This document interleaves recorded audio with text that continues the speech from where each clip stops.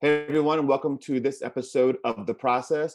Today, my guest is a seven-figure entrepreneur and co-founder of Marketplace Superheroes. He began selling online almost 7 years ago. Before he met his first mentor and now business partner, he spent years trying to figure out how to build an online business. He invested thousands trying to find someone who would show him how to actually build a business that would pay him every single month and allow him to move from working a job that was crushing his soul to building businesses full-time. After working in his mentor's business for almost a year, learning everything he could about how to create an online business, he went on to generate millions of dollars in revenue on Amazon and other online marketplaces. Now he is a serial entrepreneur who operates with multiple partners, generating multiple seven figures in revenue. Please help me welcome Stephen Somers to the show. How's it going, man? It's going very well, Jeff. And yourself, sir? All good? Everything's going well. Thank you. Thanks for being on the show. I'm delighted to be here. Ask me whatever you will, sir. I only know one way, and that's to tell you anything you want to know. Awesome. Well, you're probably not the only one who started with a soul-crushing job. So tell us a little bit about how you went from that soul-crushing job to online, and how you're able to do both and get it going. Sure, no problem. So I'm 33 now, just for a little bit of context for anybody listening or watching. And so when I was in my early 20s, I was working as a data processor. So that basically means I took information from a form, I typed it into a computer, and I continued to do that all day long, every day. I was very, very the furthest thing away from being an entrepreneur. So I was doing that because I was trying to make it in the music industry. And you might have guessed that didn't work out, right? So that's okay. So I was in this job anyway, and I thought, look, it's a means to an end. I'll do my music thing and I'll keep it going. And basically the band finished up like they always do. And I was really in this kind of stuck in this rut then, because maybe other people have been in this situation where you thought you were going to do something for the rest of your life. Then that kind of gets taken away, if you want to call it that. And I was like, what the hell do I do now? So luckily for me, I had been studying some business books. I actually was doing a diploma in marketing at nighttime while also working, while I've been in the band. And I never finished my degree. I did get a diploma, but I started really getting into business books. Like I was reading, the E-Myth by Michael Gerber. I was reading all these different things, and I wanted to be an entrepreneur. I was Googling how to become an entrepreneur, how to make money on the internet and all that. And of course, like a lot of people, went down a bad rabbit hole. But then luckily for me, I found selling on Amazon initially because I didn't have to be an expert or anything like that. And it was something I could get into. And I met this guy, Robert, and, there's a whole bunch of stuff I could tell you. Just, I guess, which parts of it are the most interesting to your audience is the key thing for me. Yeah, I think the most interesting part is, like, given the current climate, a lot of people either lost their jobs or even their businesses didn't fit in with the pandemic. They weren't pandemic proof. And a lot of people Yeah. are turning, trying to pivot and find other avenues to make money. I know with my business, one of my businesses anyway, we have an agency. We dealt with brick and mortar gyms, and like 99% of them closed down. So we pivoted and helped them go online. So Yeah. what would you say is like the lowest barrier to starting to sell on Amazon? Like, drop shipping, with certain types of products, certain niches? Like, what would you suggest if somebody was like, hey, I always wanted to sell on Amazon, I have some free time now. What's the first step to get going? Yeah, like there's two routes you can go. So obviously, again, you've had a lot of experience building brands and stuff like that, which is like what I would call a tribe or brand route. And the other route, which we typically teach at Marketplace Superheroes, is like the marketplace approach. And that basically means we treat Amazon a little bit like a stock market. And we go on there and we see what are products that I could potentially brand up with my own brand and sell on Amazon myself, where I can find a gap in the market, essentially. Like finding a product, going through all that takes a little bit of time. But at a very basic level, we're just analyzing Amazon a little bit like a stock market, and we're seeing, okay, well, what are products that have a relatively low competition profile, but at the same time, there's opportunity for me to come in and sell some products. The best thing I can give people listening to how to think about this is something we call a rule of five. And what that means is if you got 5 products to sell on Amazon, you're going to sell them in 5 Amazon marketplaces. So not just Amazon.com, which obviously a lot of our audience sell in the US, but in Europe, there's multiple Amazon marketplaces you can sell in. And just for anybody listening who doesn't know, you can use this thing called FBA, which means fulfillment by Amazon, which is very simple. It just means you can send a quantity of your stock to Amazon's warehouses, and they'll do all the work. They'll do all the customer support and everything. It's great. So you sell multiple Amazon, so 5 products, 5 countries, 5 sales per day per product per country, and an average net profit of $5. So that's where you're looking for 5 by 5 by 5 by 5 over a 30-day period of time. It's $18,750 net profit before tax. So a lot of people, whoa, how's nearly 20 grand net what? So it's just down to the fact that you're selling in multiple countries on Amazon. So that's our strategy. A lot of other people in this space, they go the really competitive market strategy. I want to be selling like hundreds a day of 1 or 2 items. We don't do that. And the reason for that is just that's what everybody does. We go the other way. We're lesser competitive items and really don't have to be that good of a quote unquote marketer in order to be successful with those because the competition profile are fairly weak.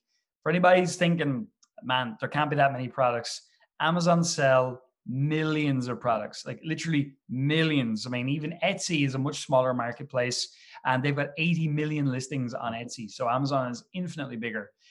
So there's that. So that's kind of like the strategy that we go through. And then of course, there's just a process of like we go into any market on Amazon. It's not like we're stuck in one niche or another. And we basically follow what the market's telling us to do. So our sellers typically end up selling, cedar hangers to keep clothes fresh with, I don't know, plastic shoe boxes, along with clothes covers, along with all different kinds of products that we would sell. Whereas the brand tribe approach is like, I'm going to build a brand in the yoga niche. I'm going to find a way to market that's not being done, et cetera, which is obviously you have a lot of experience in, as do I, but in a different kind. Like, I mean, I've built businesses doing that. I suppose just for our Marketplace Superheroes members, that's the strategy we follow, what I outlined.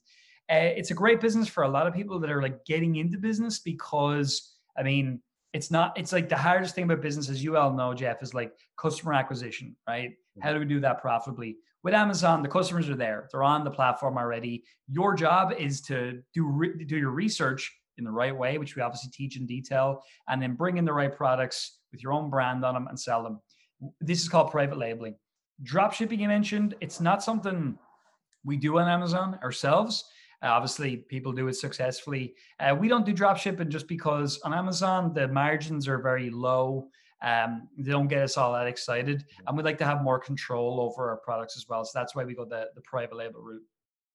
Nice. And what are some trips, or, like some tips or tricks on like getting your products to actually show up? Like we go search for them. I know like back in the day, it was easy to, do some SEO and stuff. And then eventually Amazon's actually listing your product on the side, when people search stuff for you.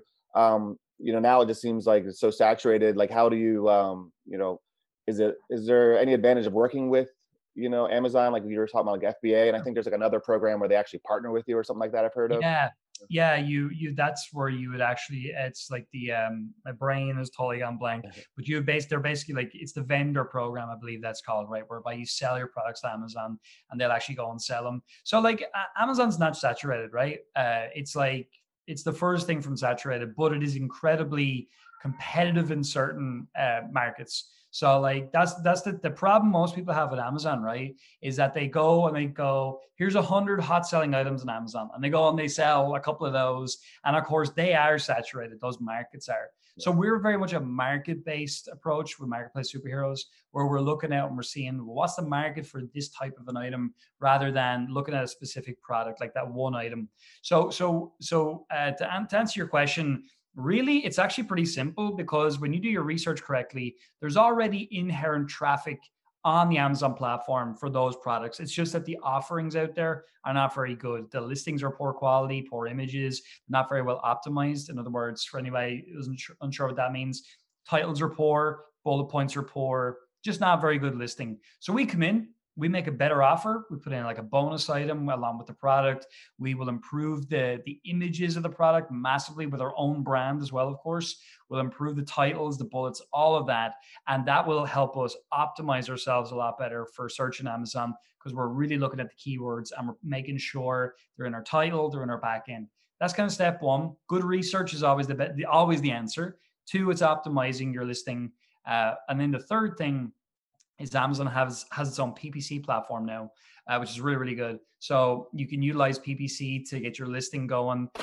Amazon actually put you into something called an audition phase, which a lot of different, like YouTube do it as well for videos, where like they'll show your product to a whole bunch of people and see what's the conversion rate look like? What's the click-through rate look like? If that's all looking good, it's performing better than other products, then they'll start to push your product a lot more to more people. So typically what our members find is like when they do the right research, they create a really world-class listing, great brand assets to go along with that. Then they run some PPC, and then they also, most importantly, give it some time.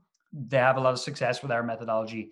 On the other side, if you're a brand and you wanted to use Amazon, you want to leverage Amazon for distribution, the way you do that is you utilize your marketing channels, like to send your traffic to a bridge page, i.e. a page before Amazon, and then talk about the product there and essentially create the conversion there. And they jump over to Amazon literally just to order the product and get it sent to them.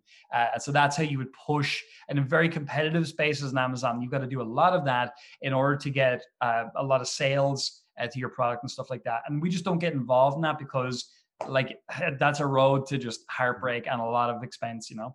Yeah, no, for sure.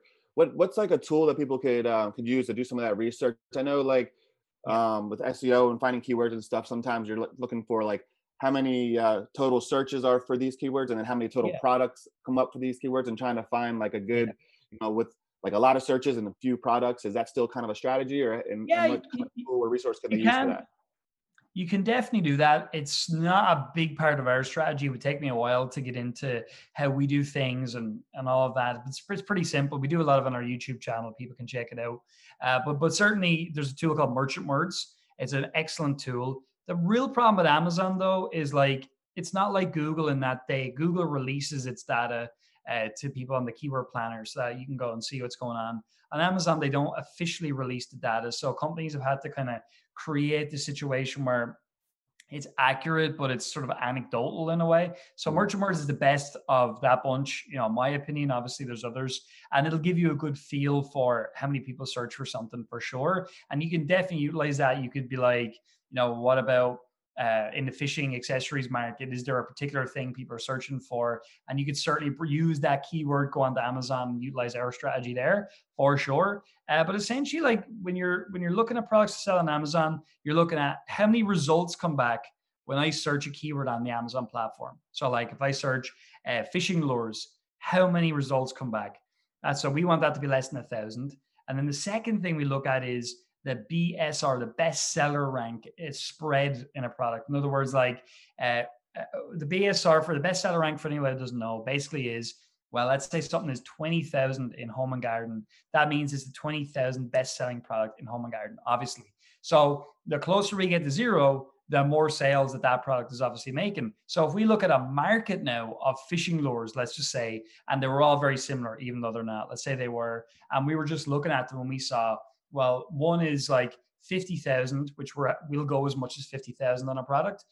One's 50,000, one's 42,000, one's 43,000, and one is 10,000. We would look at that market and we would say it's kind of a small market because there's only one product that's 10,000 is doing well. The rest of them are almost out of range. So this is something we teach in our program for people to almost be like read a market like you would read the stock market. And so it's a case of balancing the number of results that come back for something with literally looking at the product and what's available, and then looking at, well, like what's the BSR range look like? Is it over? Like, is everything like number 10 in like home and garden? If so, man, that's so competitive. I'm gonna get killed if I go in there. Gotcha. So you're talking about like instead of drop shipping, like private labeling. So you're still buying inventory. Where can people find like some good companies that they can private label from, and like what are some other mistakes that people can avoid? Because I know like if you run out of inventory, you can get knocked down really quick, like through Amazon if you're using like FBA or whatever, and you sell everything out and you don't get the new shipment in there in time, stuff like that. Like, what are some other mistakes people can avoid, and then where can they find products that are quality and they can and dependable, so that it doesn't happen? For sure, yeah. Like, I mean, we utilize Alibaba and sourcing agents. There are two main sources of products. Alibaba gets a kind of a rough name for itself. Again, because like it's China, like there's some of the best, like people, it's so funny, man. People are like, oh, China, the products are so terrible. And it's like, they're telling, like, they have an iPhone. It's like, man, this is made in China, just so you know. It's that kind of thing as well. So it gets kind of a bad rap. And obviously, with the US specifically, China's had a bit of a trade war there. So there's all that going on, which thankfully, hopefully will calm down as time goes on. But the bigger thing really is when you're looking at a company in Alibaba, like a factory, you want to make sure they're gold verified. And also, we like to have them that they're more than 3 years old. Because if a company just brand new in Alibaba, you don't know really, they could be terrible. Like they mightn't have that many orders put through them. So if something is more than 3 years old, they're gold rated, they've had a factory inspection, you're pretty safe in the knowledge this is a decent factory. The next thing you want to do as well is get samples. A lot of people want to skip this step, when they're selling physical items. Even if you don't sell it on Amazon, if you're going to sell a physical product, make sure you get samples because that could be a piece of crap, right? When it comes in. We've had it before where it has been a piece of crap. And so you want to make sure you're doing that kind of testing as well. Literally try to break the product and see just how strong it is. And then mistakes, not getting a sample, absolutely one of them.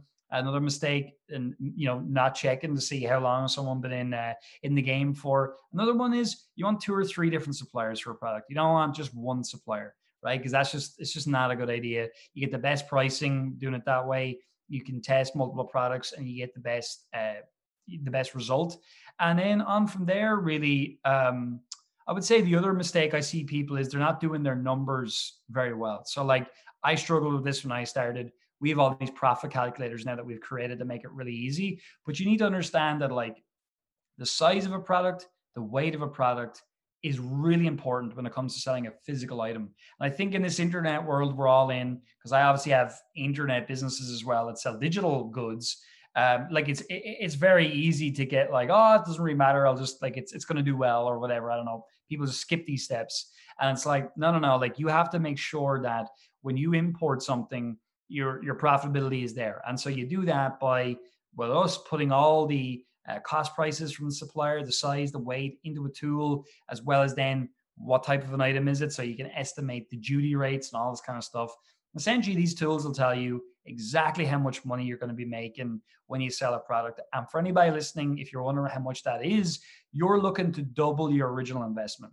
So if you put in $3, you want to make $6 basically. You want to get your 3 and then 3 profit. So you want to double your money. And the reason for that is because it takes time to private label, to produce your own branded products. And so some people might be like, oh yeah, but it's going to cost me money to get started. And it's like, it's $800 to $3,000 to launch a product, right? And at the end of the day, I'm sure you get this all the time, Jeff, with different clients. Like you think about a gym that wants to start, like it's like probably what, $250,000 or more to start a gym, right? And then someone comes along to start in this business and they're like, oh, how can I do it for $100? And it's like, well, you can, but it's going to be terrible. It's not going to work very well, Yeah, no, for sure. Now, if people see other products out there that they like, that they want to go and find like the same exact product, I know a couple of resources. I don't know if you have any other ones. I know of one like Import Genius is one that I've heard of. I don't know if you've heard of them, where you can actually just type in the company and you can see exactly who their importer, is, and get the same exact product as one of your competitors. And just, is there any other resources that people can? You can actually upload.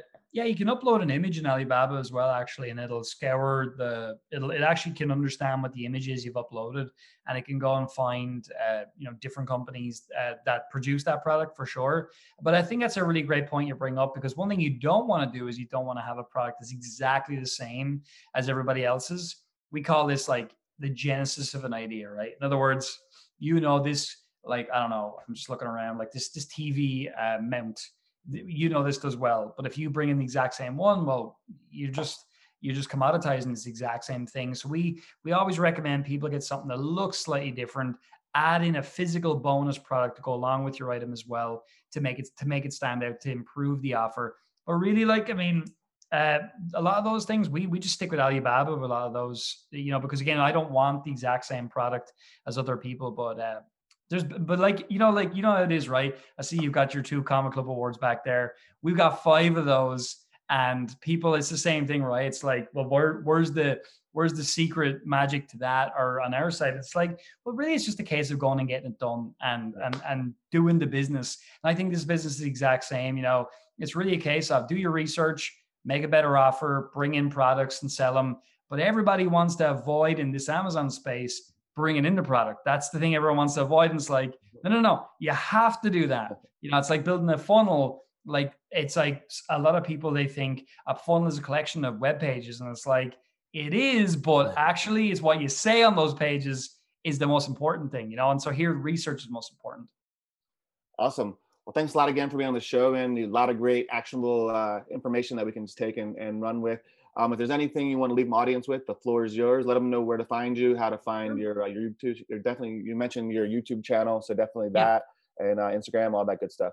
Yeah, sure. So YouTube is definitely the place I'd recommend everybody check out. If you're interested, just search Marketplace Superheroes on there. You'll find our channel. We put up 2 videos a week, really detailed videos, put a lot of effort into those. You can also check out our website, marketplacesuperheroes.com. And then Stephen J. Summers is my Instagram handle. Feel free to add me, to send me a message or whatever. It's the one place I actually still respond to. So yeah, that'd be great. And I just want to also say thanks a million to you, Jeff. Like your team and yourself have done a really cool job with this. So I really appreciate you bringing me on, because, man, I know what it's like creating content. There's a lot of work in it. So thank you. Awesome, man. Again, appreciate you. Thank you. I'll talk to you soon, man.